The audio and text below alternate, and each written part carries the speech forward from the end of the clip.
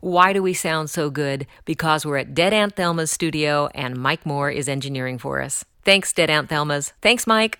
Hi, everybody, and welcome to Adventures in Artslandia.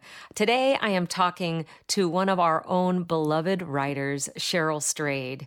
Her book, Tiny Beautiful Things, Advice on Love and Life from Dear Sugar, has been adapted into a play that's going to be at Portland Center Stage, February 23rd through March 31st. Thank you so much for coming. Thank you. It's great to be here. Yeah, just hanging out and talking prior to starting recording there's so many wonderful things to talk about. I know, and I'm so excited that Tiny Beautiful Things is coming to Portland Center Stage. Yeah. It really means a lot to me. I can imagine it does. You're just beloved here, and everyone is so Oh, excited thank about you. every single thing you do. Any posts, all the things you write. Thank you. I was thumbing through my Dear Sugar book this morning, matter of fact, and something jumped out at me, and it was the word becoming.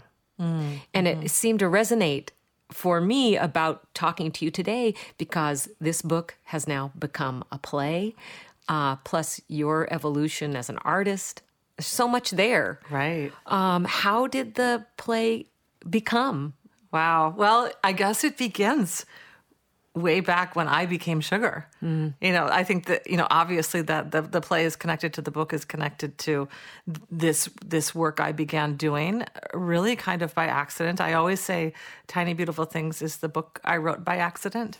When I began writing the Dear Sugar column, I had just finished the first draft of my memoir, Wild, and I had sent it off to my editor, and I was waiting to hear her feedback. When you sell a book, you always get that feedback from the editor. You do a revision. So I knew I would be spending the next year revising Wild. And I got this email from my friend Steve Almond. He said, I'm writing this column called Dear Sugar for the Rumpus, this website called The Rumpus, and nobody reads it, and it doesn't pay anything, and I'm not interested in doing it. And honestly, the column was going to end then. But he just had this idea. Maybe Cheryl Strayed would like to do it, he thought to himself. So he emailed me. And we hardly knew each other then. We were just acquaintances. And he said, do you want to take it over? And it was one of those things I look back now and I really think, wow, it's so important to listen, to trust your gut. That's advice I give a lot as Sugar. And that's exactly what I did when I said yes to that proposition. Because in a lot of really logical ways, my answer should have been no. It really did pay nothing. I don't mean that in any sort of hyperbolic way. I mean zero. For a long time, people, I realized, would think I meant, it just paid a little. But no, I mean nothing. And it wasn't a column that anyone was reading. There were all these reasons, that I should just pass on that. I had 2 little kids. I was needing to put my attention to the revision of Wild, and I needed to make money. My husband and I were broke. My husband's a documentary filmmaker. We make our living as artists here in Portland. And so, there are all these good reasons to say no. But what happened is I trusted my instincts. I felt this spark of life when I considered what it would be like to attempt to give people advice, to counsel them about their secrets and their sorrows and their struggles. I had never done that before. I had never gone through therapy myself or taken a class in psychology. But I felt that as a writer, that was my work, that I was always contemplating, what does it mean to be human? And that's essentially the work I did as an advice columnist, as Sugar. So then the play became because... Yes. So the column became, and the book became, there again, so I was writing this column, doing the revision of Wild, and it grew this cult following. Every week on the Rumpus, the Dear Sugar would come out on Thursdays at noon. And the website would basically collapse. I don't know if that's the right. What do websites do? They would go offline because so many people, it would crash. That's the word. So many people would click on that column. And it was this column, I was writing anonymously. So I couldn't say as Cheryl, like, hey, everyone, read this column. It was really something that people passed online to each other, tweeted about, posted about, you have to read this. And so it grew this following. And as Wild was coming down the tracks, about to be published, I realized I needed to unburden myself of the anonymity of sugar. I always knew that I would. I never wrote the column thinking that it was going to stay a secret forever that I was sugar. But, so before Wild came out, about a month before Wild came out, I revealed my identity as sugar. And shortly after that, the book Tiny Beautiful Things was published. And Tiny Beautiful Things, it came out just 4 months after Wild. I remember that. That was a big, crazy summer for me. It was the summer of 2012. Wild was published in March of 2012 and Tiny Beautiful Things in July.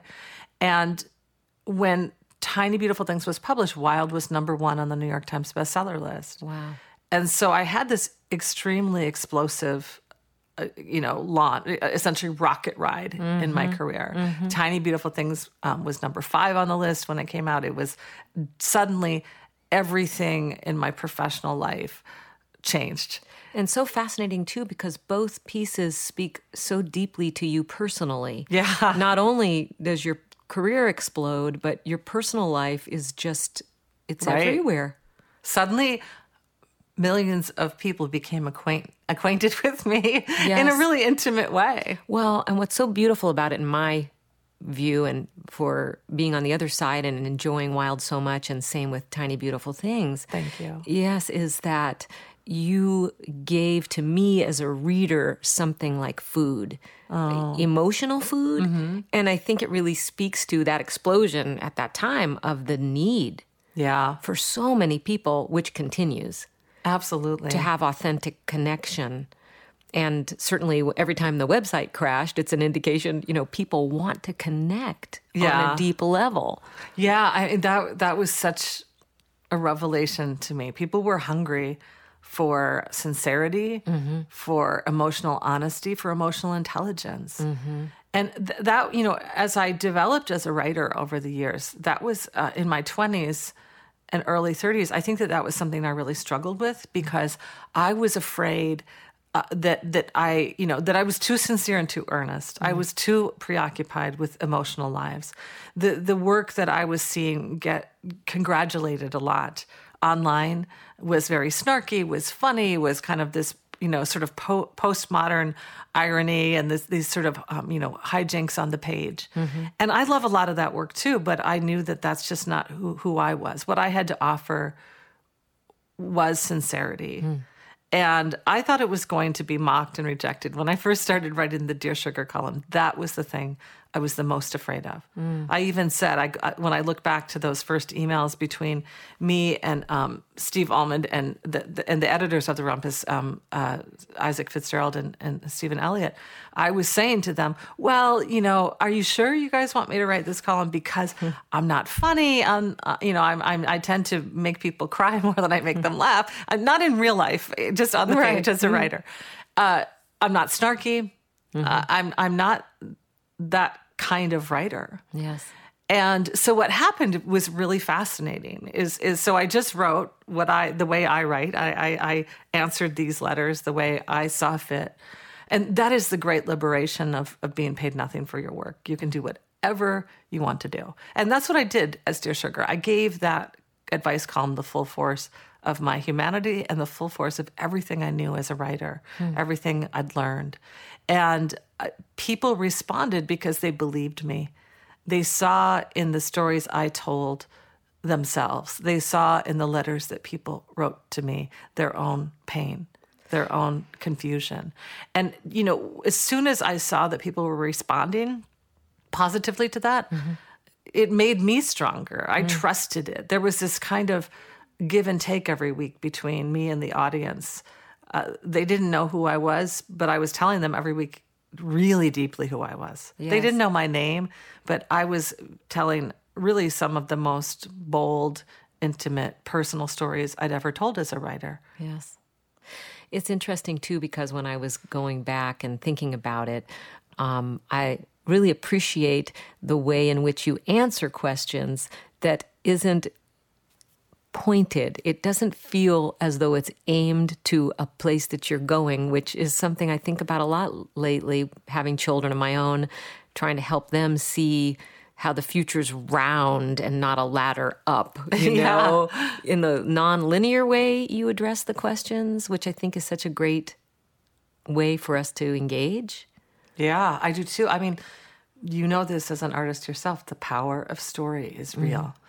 We use that phrase a lot, but I think that we forget to really trust it. And when I was really, I took the job very seriously of Sugar. I still do. In my, it became a podcast, and I'll continue to be Dear Sugar in different iterations throughout my life. But I really thought, how do I actually help people? And what I realized is, well, what's helped me?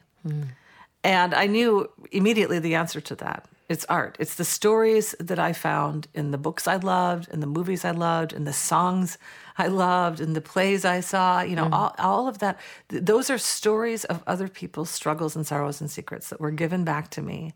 And they allowed me to see myself. They illuminated a path.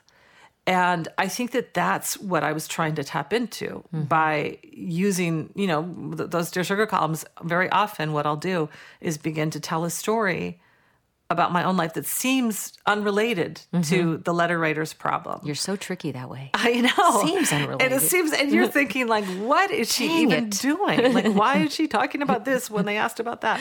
And, that is a way of turning advice on its head, I think, because it's also what we hate about advice is we hate being told what to do. Yes. We hate being bossed around. Right. And so I never was going to come from that position where I would just say, I'm superior. I know the answer. You do this, and then this, and then this. I think that can be really, that can be helpful on occasion. I do step forward and say, sometimes I know what the answer is. Well, you do have children, for heaven's sake. That's right. But most of the time, I think we receive that message more, and you said that way, that word round, and I was going to say in a more full-bodied way when it comes to us. Yes. By way of a story. So here's a funny way to connect the play and the book. We were just talking about the set. And in the original, you had the opportunity to walk the set and see what was being used. And you noted that there were certain books on the bookshelf. So we share a favorite bookstore, Broadway Books. Yes. Oh, awesome. I have my pink punch card in my wallet. And I wondered, what are the books that you ended up with on your bookshelf in the original production of the play? Oh, yeah, that's a great question. That original production of the play was such a really powerful experience. And one of the most powerful things was, just like you said, walking around the set. And I did say, okay, it's really important that the books on the shelves are books that I care about. I don't remember all of them. I know there was some Raymond Carver. My son Carver is named after Raymond Carver. I know there was some Alice Munro, who's my favorite writer. Toni Morrison's Beloved was on that shelf. There are all of these writers who meant so much to me, who I felt in some ways, I still feel it, gathered around me. They're on the shelves in my home, and they gather around me. I felt that all through my career. It's funny, when I go to a movie, I'll say, oh, what's on the book stand? I'm curious what the characters are reading. Me too. I'm always looking past the characters. Yeah. But another really cool piece of that set that was made at the Public Theater in New York was the refrigerator had magnets on it, the way many of our refrigerators do, and little, notes and scraps of paper and kid art and things. But it had those colorful alphabet letters on the refrigerator. And I think it was one of the rehearsals, like the dress rehearsal or something. I was sitting in the audience watching. And then afterwards, I was walking around the set. And I took the liberty of forming some words on the refrigerator. I put the word Bobby, which is my mother's name and my daughter's name, just very discreetly on the side of the refrigerator. And Rachel, the woman who designed the set, was like, yes, that's perfect. That's beautiful. And it was there really all through the production. It was like this lovely little special secret message. It reminds me of the Nina signature on those famous Hirschfeld caricatures, like a little hidden That's exactly what it was. Beauty mark. Yeah. Oh, that's wonderful.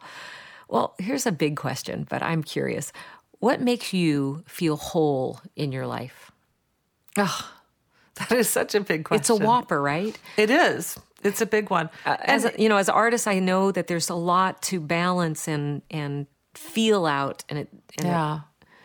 And I think too, I mean, I'll be curious if you agree with this, that it's not, wholeness isn't a state of being that you arrive at and then you're good to go for the rest of your life. That is just, dang it.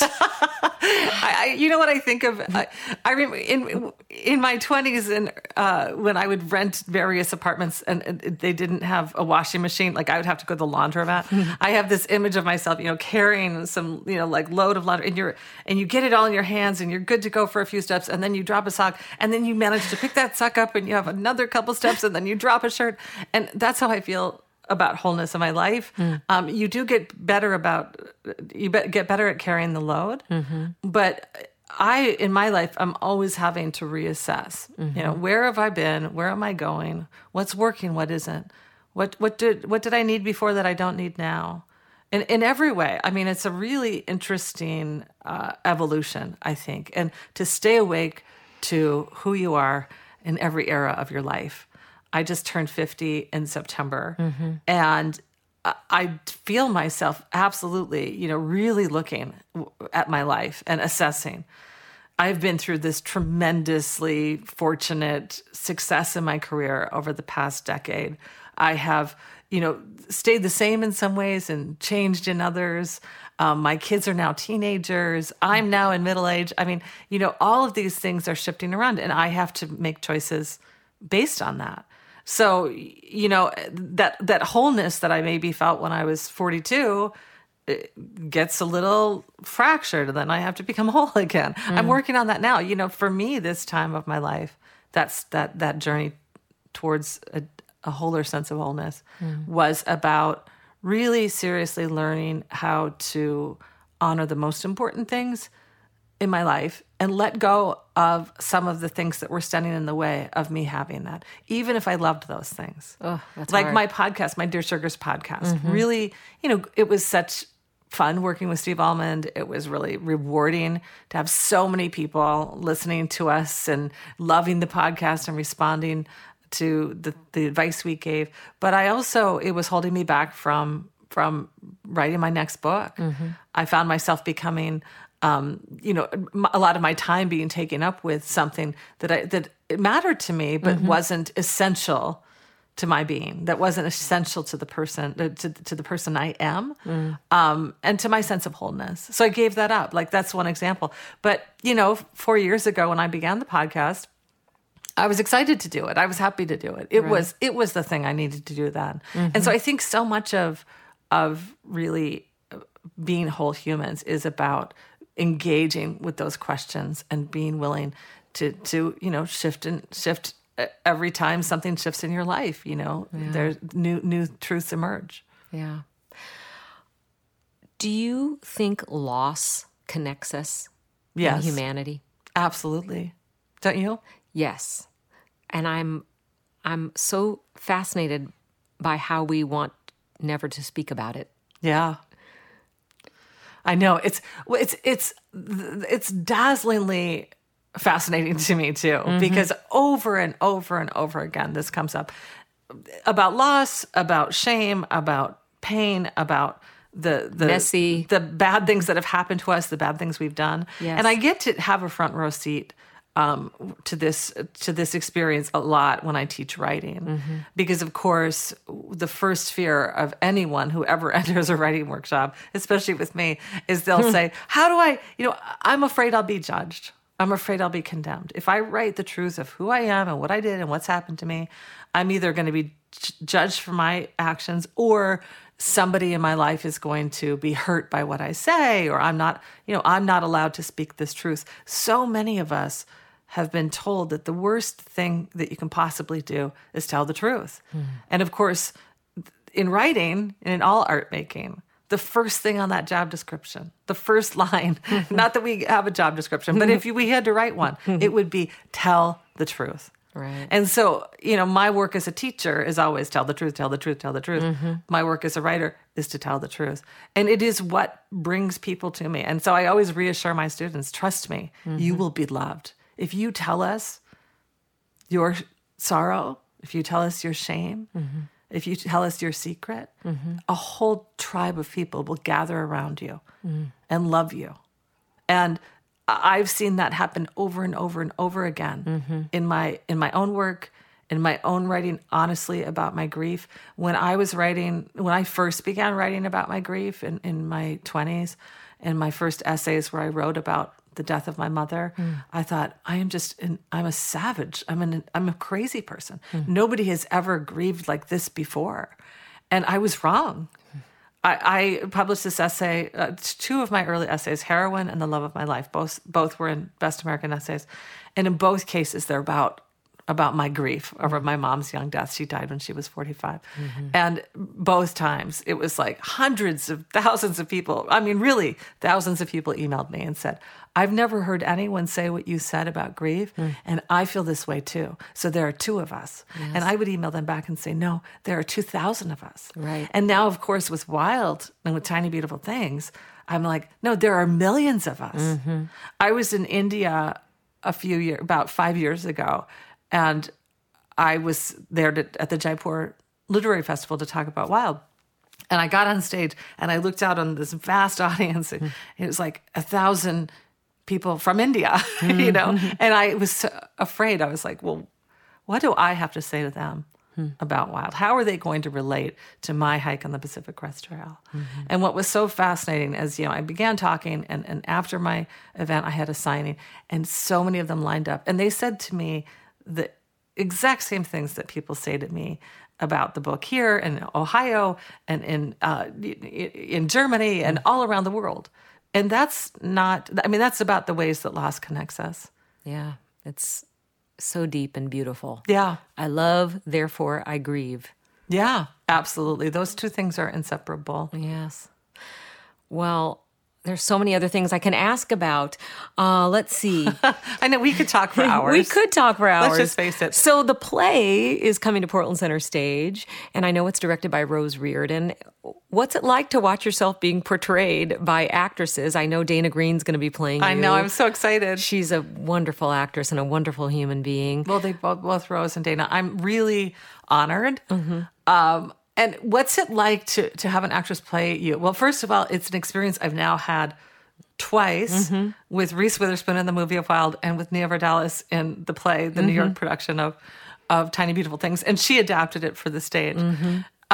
It is honestly the most surreal experience of my life. There's no getting used to it. It's incredibly strange. It's incredibly moving. There are some times that I just can't wait to see it at Portland Center Stage. I think I'm probably going to howl like a monkey, like weeping and beside myself, probably the first time I see it, because it is what moves me about it is, I think it's that sense of, like you say, loss connects us. Loss also isolates us because almost always we feel alone in our pain. That's the hottest core of our suffering, is we think we're alone. And when I see that play at Portland Center Stage, there will be proof that we are not. That those stories I told and those stories that I received from the letter writers in that book came together and made a community and made a kind of magic. And so to see that made every afternoon or every evening or every day that it's made on that stage is, really proof of that connection that we really have. Not just right now or not just in that theater, but really connection across every divide throughout all time. It's so interesting. I just read the library book by Susan. Does she pronounce her last name Orlean or Orlean? Orlean. Yeah. And I was thinking about library books. Yeah. And about the beauty of them being passed and passed and passed and passed, and who reads the books. Right. And every time, as an actor, I know when 250 people see a play or 2,000 people see a play, then we are all together in that moment. Yeah. And you have that same experience in books. Right now, probably hundreds of people are opening one of your books right now. I know. It's crazy. I know. I'll never get over it. I'm probably way off. It's not hundreds. It's probably, I don't know. A lot of exciting things, like kind of glamorous exciting things happened to me in the wake of the publication of Tiny Beautiful Things and Wild and Brave Enough and, all of that stuff. Meeting Oprah and going to the Golden Globes and the Oscars and, on and on and on. Like really, really kind of things where I thought, what on earth, what life have I stepped into? But I'll tell you this honestly and truly and very sincerely is none of that at all compares to the wonder and the gratitude and the glory I feel when I think about what you just said, that sense of like people actually experiencing transformation, experiencing a sense that they're changed by a story I told or a sentence or paragraph that I wrote. That to me, that glorious connection we have that art allows us to have when we tell the truth about our lives, when we're willing to receive the truth about our lives too. I mean, that to me, that connection, I think that is the mission of art, to build that bridge that connects me to you, to all the people through all time. And like that's the most satisfying part of this work. And it's so spiritual and philosophical almost because it's ephemeral. Yeah. Because someone is opening your book right this minute, but you may never know who they are, but you know it's happening. So how much do you have to know? How much do you feel? That's right. Well, and that's the challenge too, honestly, of the fame thing that's happened with me because of this is, a lot of times because my work is so personal, I get emails, even phone calls all the time from people saying, I loved your book. I'm going to be visiting Portland. I'd love to meet you for coffee. And I'm like, no, I can't meet everyone for coffee. So to be like, okay, the connection, the connection is the book. Yes. The connection is the play. Yes. And then I still have to somehow have my life like a regular person.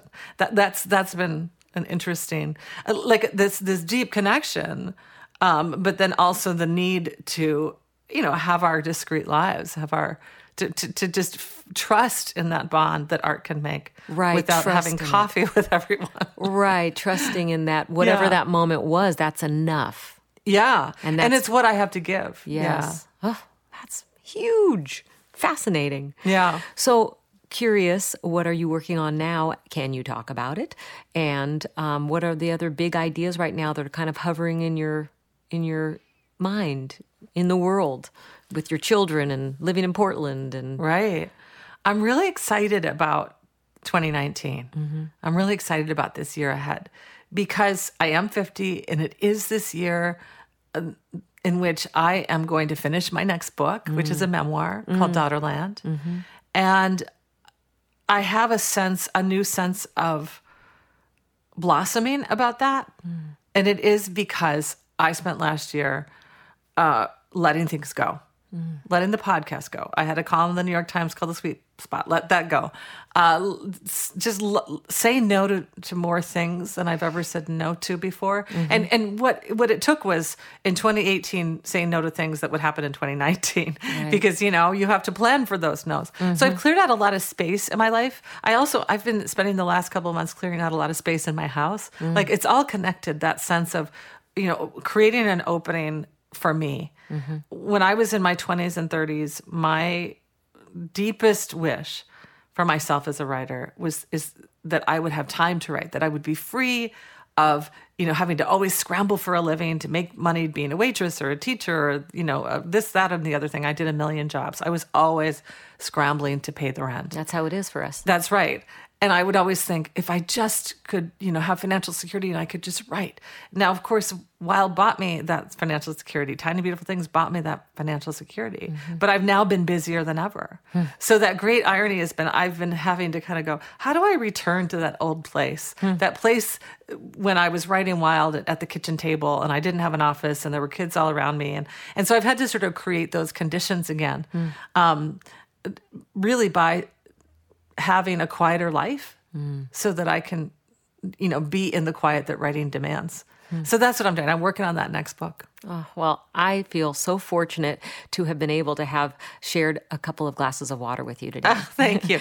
It's wonderful talking to you. Thank you for having me on the show. Oh, it's a pleasure. I hope everybody will get to meet Cheryl through the play at Portland Center Stage, Tiny Beautiful Things, which is going to open on February 23rd through March 31st. You can find out everything you need to know at pcs.org. Read the books, make friends, talk about them, be nice to each other, and have a wonderful day. And maybe someday we'll have coffee. Sounds good. Adventures in Artslandia is brought to you this week by DOC, Italian-inspired, raw wine-focused, Northwest grown, theatrically prepared. Visit our sister restaurants Nona and Yakuza. Thanks for listening to Adventures in Artslandia. Download the Artslandia app on iTunes, where you're going to find a comprehensive arts calendar that's the best in the West. Find us on Facebook, Twitter, and Instagram at Artslandia.